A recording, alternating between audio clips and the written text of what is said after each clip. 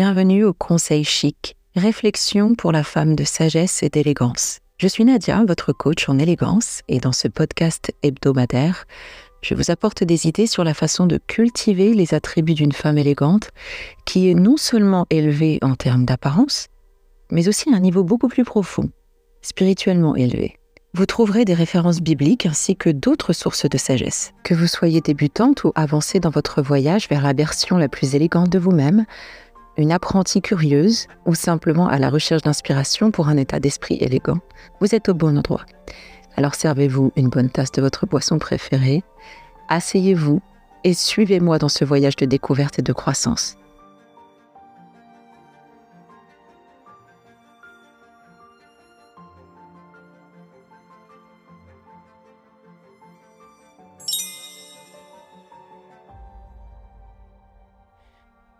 L'impassibilité est la couronne d'une femme élégante, régnant avec grâce sur toutes les situations. Parlons de maîtrise de soi aujourd'hui. Le dictionnaire Oxford le définit comme l'état ou le sentiment d'être calme et maître de soi, tandis que le dictionnaire Cambridge le définit comme la qualité d'être calme et non émotif. Le sang-froid ou la maîtrise de soi est une qualité importante à avoir en tant que femme élégante, car c'est une qualité qui permet aux individus de gérer les situations difficiles avec grâce et calme. Mais comment et pourquoi ? Parce que cela nous aide à garder le contrôle de nos émotions. Cela nous aide à maintenir la clarté de nos pensées. Bien sûr, nous ne sommes pas les émotions, nous ne pouvons pas les nier. Elles ont leur raison d'être. Le seul problème avec ces émotions, c'est qu'elles peuvent parfois être envahissantes et conduire à des comportements incontrôlés. Nous avons plus de chances d'évaluer les situations de manière objective et de prendre donc des décisions rationnelles en évitant les réactions impulsives que nous regretterons probablement si nous sommes capables de garder un certain contrôle sur ces émotions. Cela nous aide également à communiquer efficacement. Ne pensez-vous pas que nous pouvons nous exprimer plus clairement et avec plus d'assurance lorsque notre esprit est calme ? La réponse est plutôt évidente, oui.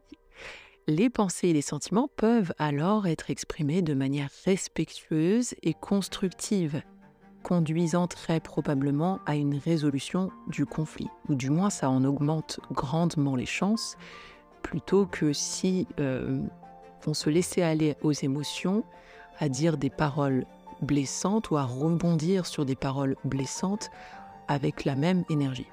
Et rappelez-vous que c'est ce que nous voulons. Nous voulons des solutions. Nous cherchons à trouver un consensus. Il ne s'agit pas d'avoir le dernier mot. En général, ce qui nous pousse encore plus, ça fait un cercle vicieux, c'est de ne pas être, l'impression de ne pas être entendu. On cherche à avoir le dernier mot. On peut hausser le ton ou dire des paroles blessantes. On peut couper la parole.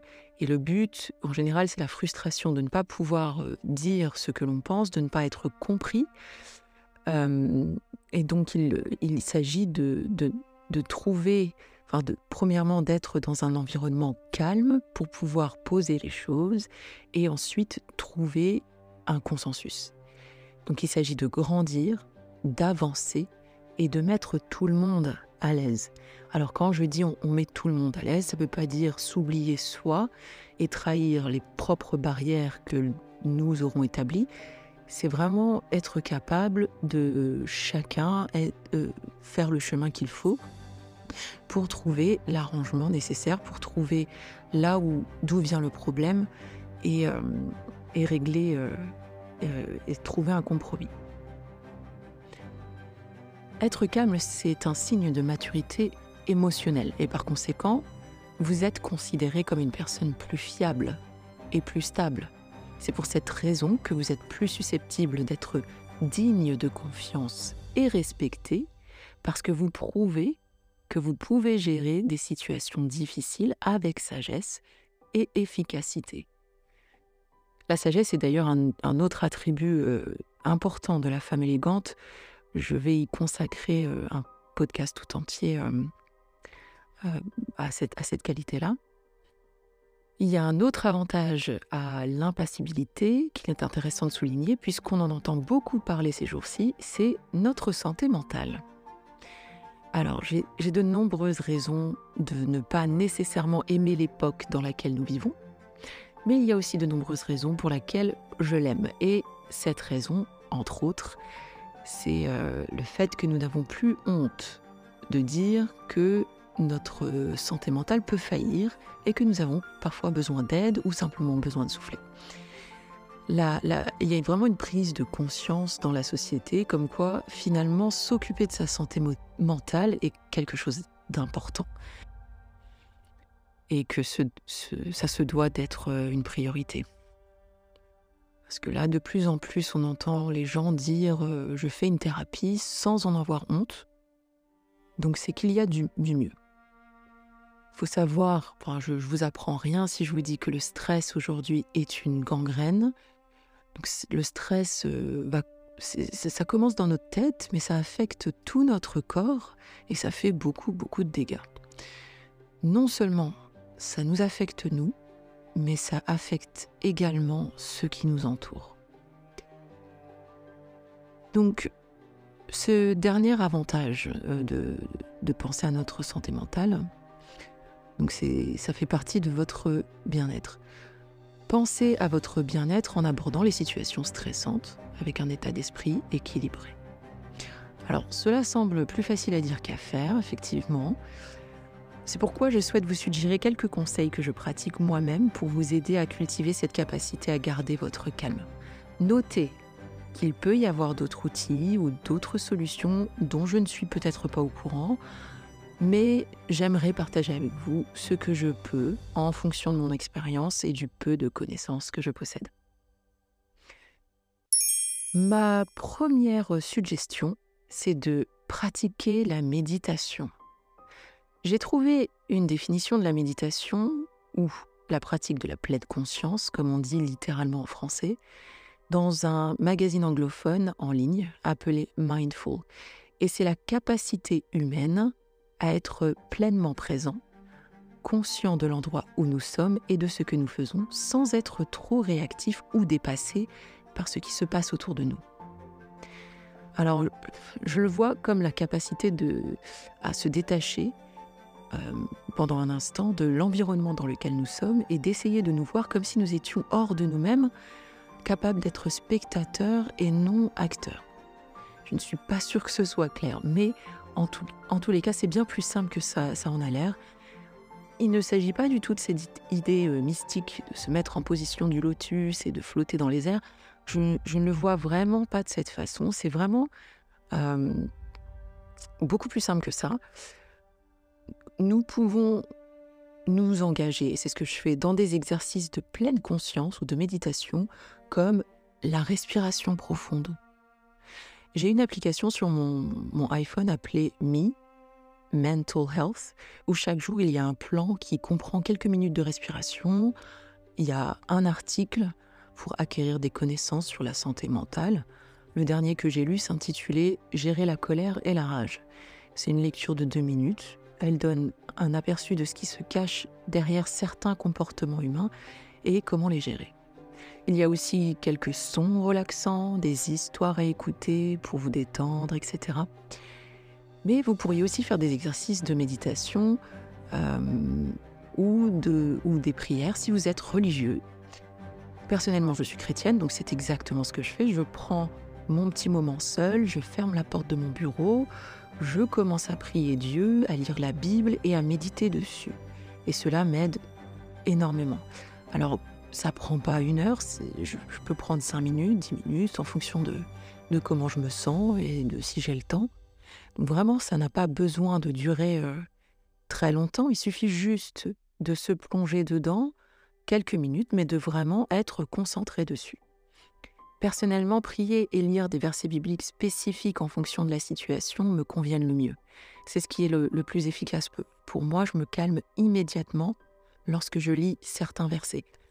Mes favoris sont, je vais les partager avec vous, vous ne devez pas haïr votre frère dans votre cœur, vous ne devez pas vous venger ni garder rancune envers un des vôtres, mais vous devez aimer votre prochain comme vous-même. je suis le Seigneur. Ça, c'est un passage de Lévitique chapitre 19, versets 17 et 18. Un deuxième verset, si Dieu est pour nous, qui est contre nous? Et ça, c'est en Romains chapitre 8, verset 31. Et enfin, un petit dernier pour la route. Nous savons que toute chose concourt au bien de ceux qui aiment Dieu. Et ça, c'est en Romains chapitre 8, verset 28. Un autre conseil pour cultiver cette capacité à garder votre calme, c'est de développer votre intelligence émotionnelle. Qu'est-ce que l'intelligence émotionnelle? Eh bien, c'est la capacité à la fois de gérer ses propres émotions et de comprendre celles des personnes qui vous entourent. L'intelligence émotionnelle comporte 5 clés: la conscience de soi, l'autorégulation, la motivation, l'empathie et les compétences sociales. Alors, ça a l'air de beaucoup comme ça, mais en réalité, le plus difficile, c'est de réaliser. Réaliser que l'on doit avoir conscience de ses émotions et que l'on doit comprendre celles des autres. Donc nous avons tout d'abord ce travail de compréhension et de gestion de nos propres émotions. Cela signifie reconnaître les déclencheurs qui peuvent conduire à des réactions émotionnelles. Qu'est-ce que je ressens exactement? Pourquoi est-ce que je ressens ce que je suis en train de ressentir? D'où cela vient-il? Et bien entendu, pratiquer la maîtrise de soi. Au moment où vous réalisez que ces sentiments inconfortables sont là, vous prenez du recul et dites-vous « Ok, voilà encore cette fichue émotion ». Donc vous l'identifiez, vous lui donnez un nom et vous vous dites « C'est juste un sentiment ». C'est peut-être juste ma perception. En ce moment, c'est juste un nuage dans ma tête. Et c'est exactement ça, c'est dans ma tête. Il est important de comprendre que le contrôle de ces émotions ne consiste pas à les ignorer, comme je l'ai dit un peu plus tôt. Ça, c'est une chose dangereuse à faire, de les ignorer. Parce que prétendre qu'un sentiment n'existe pas et l'enterrer ou faire comme s'il n'était pas là, ne fera que le garder en veille pendant un certain temps. Mais il reviendra, et il reviendra plus fort si vous n'y répondez pas. Alors vraiment, si vous voulez être une personne calme, n'ignorez pas vos sentiments. Identifiez-les et contrôlez-les. D'ailleurs, il est plus facile pour vous de les contrôler si vous parvenez à les identifier. Acceptez-les, vous les ressentez, mais vous les contrôlez. Ils ne vous contrôlent pas. C'est vous qui les contrôlez. Les identifier vous permettra de comprendre d'où ils viennent et vous aidera à réagir de manière beaucoup plus réfléchie. Alors un autre conseil que je peux vous donner, c'est de prendre du recul. Si vous prenez du recul et essayez de voir la situation dans son ensemble, vous serez en mesure de comprendre d'où vient la source de la tension et surtout de comprendre qu'elle est temporaire. Si vous pratiquez la méditation, il sera plus facile de prendre du recul mentalement. Mais vous savez, même bien rodé, parfois, il y a des situations qui sont tellement tendues que ça devient un véritable défi. J'en ai conscience. Si vous ne pouvez pas prendre du recul mentalement dans ce cas-là, faites-le physiquement. Alors, il ne s'agit pas de fuir le problème, mais d'être capable de contrôler la situation en quittant simplement la pièce pendant quelques minutes et en vous donnant le temps et l'espace nécessaires pour évaluer ce qui se passe et comprendre pourquoi tout ceci arrive. Ensuite, vous revenez pour discuter et comprendre les perceptions ou opinions de la ou des personnes concernées. Autre conseil ou suggestion pour vous aider à cultiver l'impassibilité ou la maîtrise de soi, c'est prendre soin de vous. Prenez l'habitude de prendre soin de votre bien-être physique et mental. Vous avez moins de chances de réagir aux situations stressantes avec sang-froid si vous êtes constamment dans un état de détresse simplement à cause de la vie elle-même. Nous avons tous nos difficultés quotidiennes. Les sources de stress sont absolument partout. Les factures à payer, les soucis conjugaux, les enfants à élever, un travail auquel il faut aller, se faire une place et être bon, et tout autre défi, problème que nous rencontrons de temps en temps. assurez-vous de vous reposer suffisamment, d'avoir une alimentation équilibrée, de boire de l'eau, de faire de l'exercice régulièrement et de participer à des activités qui vous apportent joie et détente. On le sait tout ça, qu'il faut boire, qu'il faut bien manger, mais on se dit que le mal ne peut atteindre que les autres et on se néglige parce qu'on nous pousse à toujours tirer le plus possible sur la corde et on ne s'arrête bien souvent que quand il est trop tard. Alors je vous dis d'expérience, n'attendez pas qu'il soit trop tard. Ne vous dites pas que vous êtes encore jeune et que ça va aller. C'est maintenant qu'il faut prendre soin de soi. Et c'est votre vous de plus tard qui va vous remercier. Si vous ne pouvez pas implanter toutes ces bonnes habitudes d'un coup, faites-le petit à petit. Dites-vous par exemple, c'est un exemple, en janvier, je commence déjà par boire plus d'eau. Je m'hydrate. À partir de février, je vais implanter un meilleur sommeil. Et je vais me fixer une heure de coucher. En mars, eh bien, je vais implanter une meilleure alimentation. Je passe de fast-food une fois par semaine à fast-food une fois chaque 2 semaines, etc., etc. Mais le plus important est de vous allouer un moment dans la semaine. Le mieux serait tous les jours, un petit moment dans la journée, où vous vous occupez de vous, en vous pouponnant, en faisant une sieste, en faisant quelque chose qui vous fait plaisir à vous.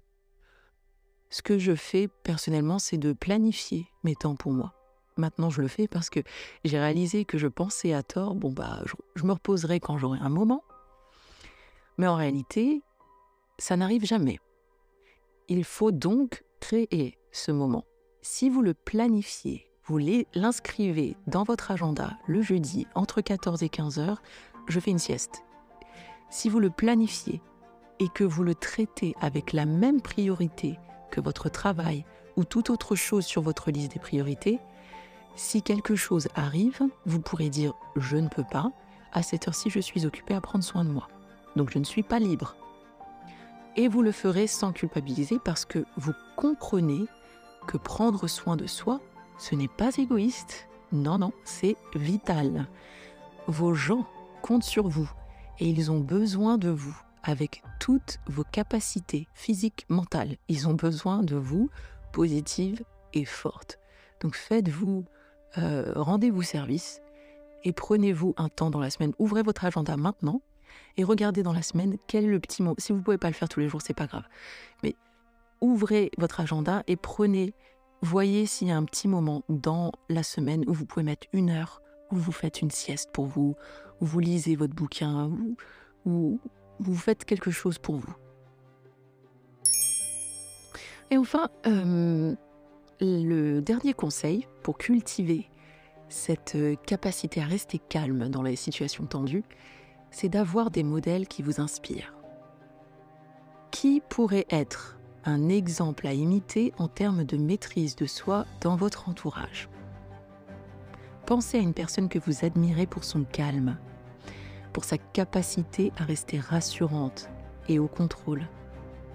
Observez bien cette personne. Comment se tient-elle? Comment réagit-elle? Que fait-elle?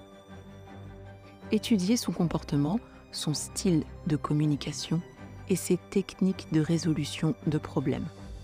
Il n'est pas nécessaire qu'il s'agisse d'une personne réelle, il peut bien s'agir d'une personne fictive. D'ailleurs, j'ai moi-même mon personnage fictif que j'admire, c'est Lady Cora Crowley de la série télévisée Downton Abbey. Juste pour cette raison précise, c'est son calme devant les situations difficiles. J'ai partagé des liens vers des extraits de cette série dans mon article de blog « Comment garder sa maîtrise de soi ». La façon dont elle gère les situations stressantes est pour moi tout simplement exemplaire. Elle est si forte dans sa douceur, je sais pas. Je crois que c'est une belle démonstration de force que de rester calme. Certains pourraient penser que ne rien dire est un signe de faiblesse, mais je crois au contraire que c'est une preuve de force que de rester calme et au contrôle. Parce que ça demande énormément de discipline quand même. Je vous invite, Si vous n'êtes pas familier avec la série, à regarder au moins sur YouTube quelques meilleurs moments de Lady Cora Crowley et vous verrez par vous-même ce que j'entends par force en douceur. Alors, résumons rapidement les avantages à être une femme qui a de la maîtrise de soi. Premièrement, cela permet de garder le contrôle de ses émotions. Deuxièmement, cela permet de communiquer efficacement. Troisièmement, de prouver que nous sommes émotionnellement intelligents et donc fiables. Et quatrièmement, pour notre propre bien-être, pour maintenir une bonne santé mentale. Et je vais récapituler également les 5 conseils dont nous avons parlé et qui vous aideront à cultiver votre capacité à rester calme. Il s'agit de la pratique de la méditation, le développement de votre intelligence émotionnelle, la capacité à prendre du recul, prendre soin de vous et enfin, s'inspirer de modèles d'impassibilité. Je termine maintenant ce podcast avec un verset biblique qui mérite d'être médité. Il se trouve dans Proverbe chapitre 15, verset 1. Une réponse douce détourne la fureur, mais une parole dure attise la colère. Je ne vous souhaite que du succès dans votre projet de devenir la femme gracieuse et distinguée que vous souhaitez être. Si vous aimez la méditation sous forme d'affirmations et de déclarations positives que vous pouvez écouter, répéter, je vous invite à aller sur ma chaîne YouTube, Nadia Kabongo, et à cliquer sur la playlist Affirmations pour la femme élégante. Vous y trouverez celles centrées sur la maîtrise de soi. Restez connectés pour le prochain podcast qui vous aidera à prendre confiance en vous, à vous élever et à devenir la version la plus raffinée de vous-même. C'était Nadia Kabongo. Merci de votre écoute. À bientôt.